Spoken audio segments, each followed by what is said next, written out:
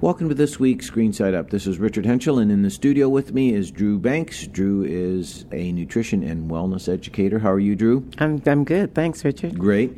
We always get together about this time of year and talk a whole bunch of stuff about food safety and proper food handling, and it's always interesting to find out what USDA or FDA has said about current practices, and we've covered quite a few things in the previous shows, starting with what's the deal with bacon in the World Health Organization's releases, and other things about food safe handling for the holidays. And something a little bit newer to me was last week when we talked about refrigerator food safety. Okay. And refrigerator temperatures. That was kind of nice to find out about, and how much safer we could be if we just pay attention to those refrigerator temperatures. Yes.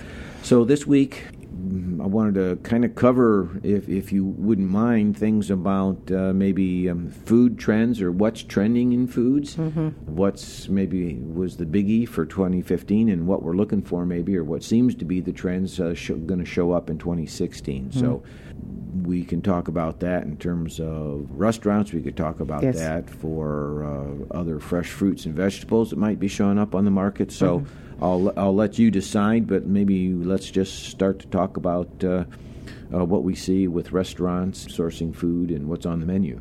Okay, so every year the National Restaurant Association and other food groups like the Food Marketing Institute, Institute of Food Technologists, and so on, will look at the things that are trendy, the things that we as Americans are wanting to consume more of, or are selling.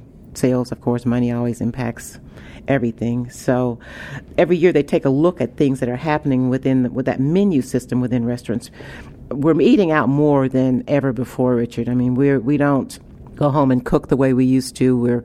Even if we're not sitting down at a restaurant and eating, we are going to grocery stores and buying prepared foods. So the prepared food section of the grocery store has just tremendously increased, because that's where we're spending a lot of our time, buying foods that other people have prepared. So within those systems, what the demand is for now is locally sourced food. So we talked before about the labeling law, the cool labeling law that says you have to label foods according to the country of origin. So that's important, but people want not only to know about the country of origin, but locally, shrinking that down even to maybe 100, 200-mile radius. Did it come from our area? Did it come from a local source? So that's big on the demand as far as restaurant menus. So we're seeing restaurant menus changing, especially during the growing season around here. We're seeing them source local foods, which is fantastic for our growers and our farmers. So they're being able to sell foods that are being grown freshly here in Illinois to Illinois restaurants, and we're loving it. So that's one of the solid trends. Also within that is the non-GMO kinds of demands that customers are putting on restaurants and even grocery stores. So that's becoming large as well.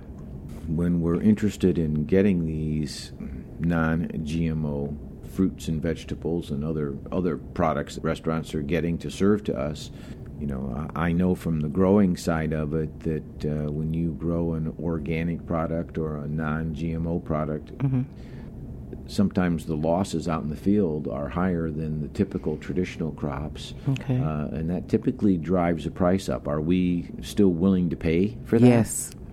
Yes, that's what the research is showing, that customers are in demanding those locally sourced foods, non-GMO foods, basically, as you said, organically grown, are willing to pay that higher price, to get what they want. Okay. Yes. Also, again, kind of comes and goes on the news from time to time, but I guess on a worldwide basis, everyone likes fish. And yet we hear about depleting supplies and our waters are becoming poorer and poorer, so there's less reproductive capacity there for the fish.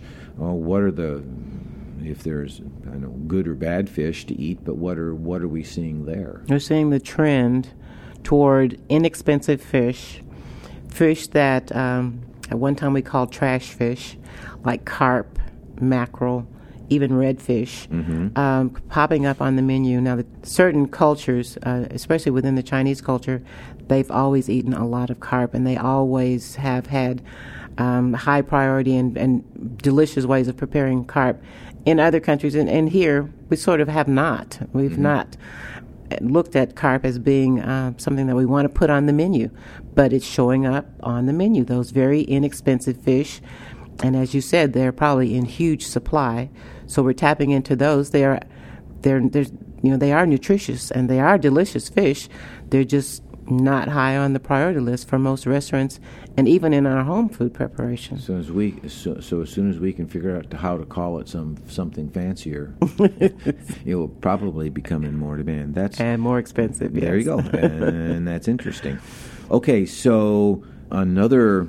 I guess I'm more familiar with, getting your groceries delivered at home and having the pizza show up at your door with the ding dong of the bell. But what other trends are we seeing, or what other things are beginning to happen? Some of the larger, more elegant restaurants are seeing that not everyone wants to come in and sit down at the table and have their meal, but they do want to have their meal.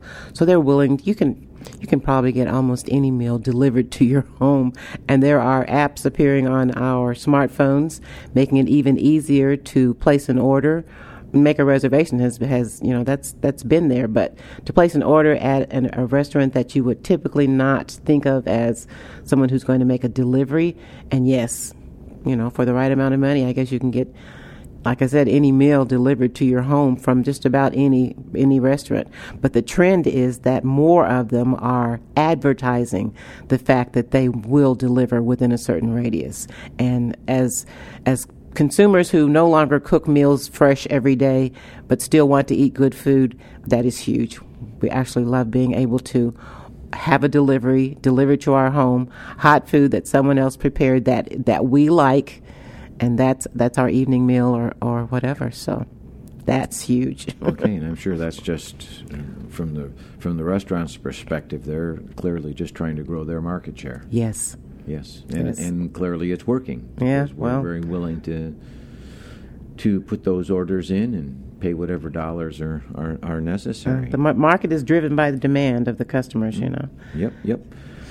Okay, so what do we know? Is there any big trending things going on with highly seasoned foods? Are we still Middle America bland, or are we changing, or what's going on with that? There are different kinds of sriracha, which is it's a hot Thailand. It began as a hot kind of peppery, well-seasoned, garlicky condiment from Thailand, and it's just exploded. People want all kinds of versions of sriracha, and they want it added to their foods in different ways. You can add a little, for just an enhanced flavor kind of effect, or you can add a lot for that big heat effect, and it's just skyrocketed on the menus. And the trend, as far as the Food Marketing Institute says, it's going to get even greater during the 2016 food year. So on the restaurant table now, we're more likely to see ketchup, mustard, Tabasco, and sriracha. Okay. All and right. incorporate into the food itself. And actually cooked in during the food cook. as well. During the cooking. Very good. All right. Again, maybe of interest, maybe to me and many others, has been the recent ads on the TV about food your way, breakfast anytime, those kinds of things. One of the fast food chains started it, and I think very quickly another one has come on board. Is that something that's going to continue in 2016?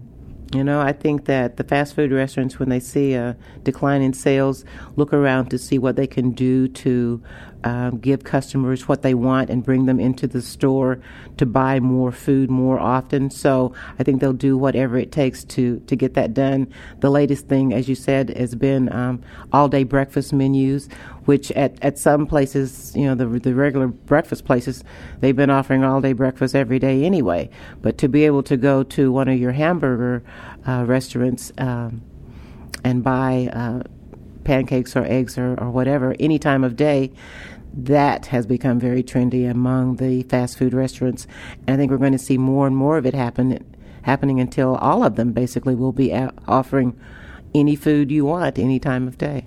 Okay, very good. All right. Well, I know we're pretty much out of time for this week's show. So, Drew, thank you very much for sharing all this good information. Okay. I hope you'll show up again next week because I still want to talk about holiday eating a bit more. So this has been Richard Hentschel and Drew Banks this week on Green Side Up. We'll be back again next week.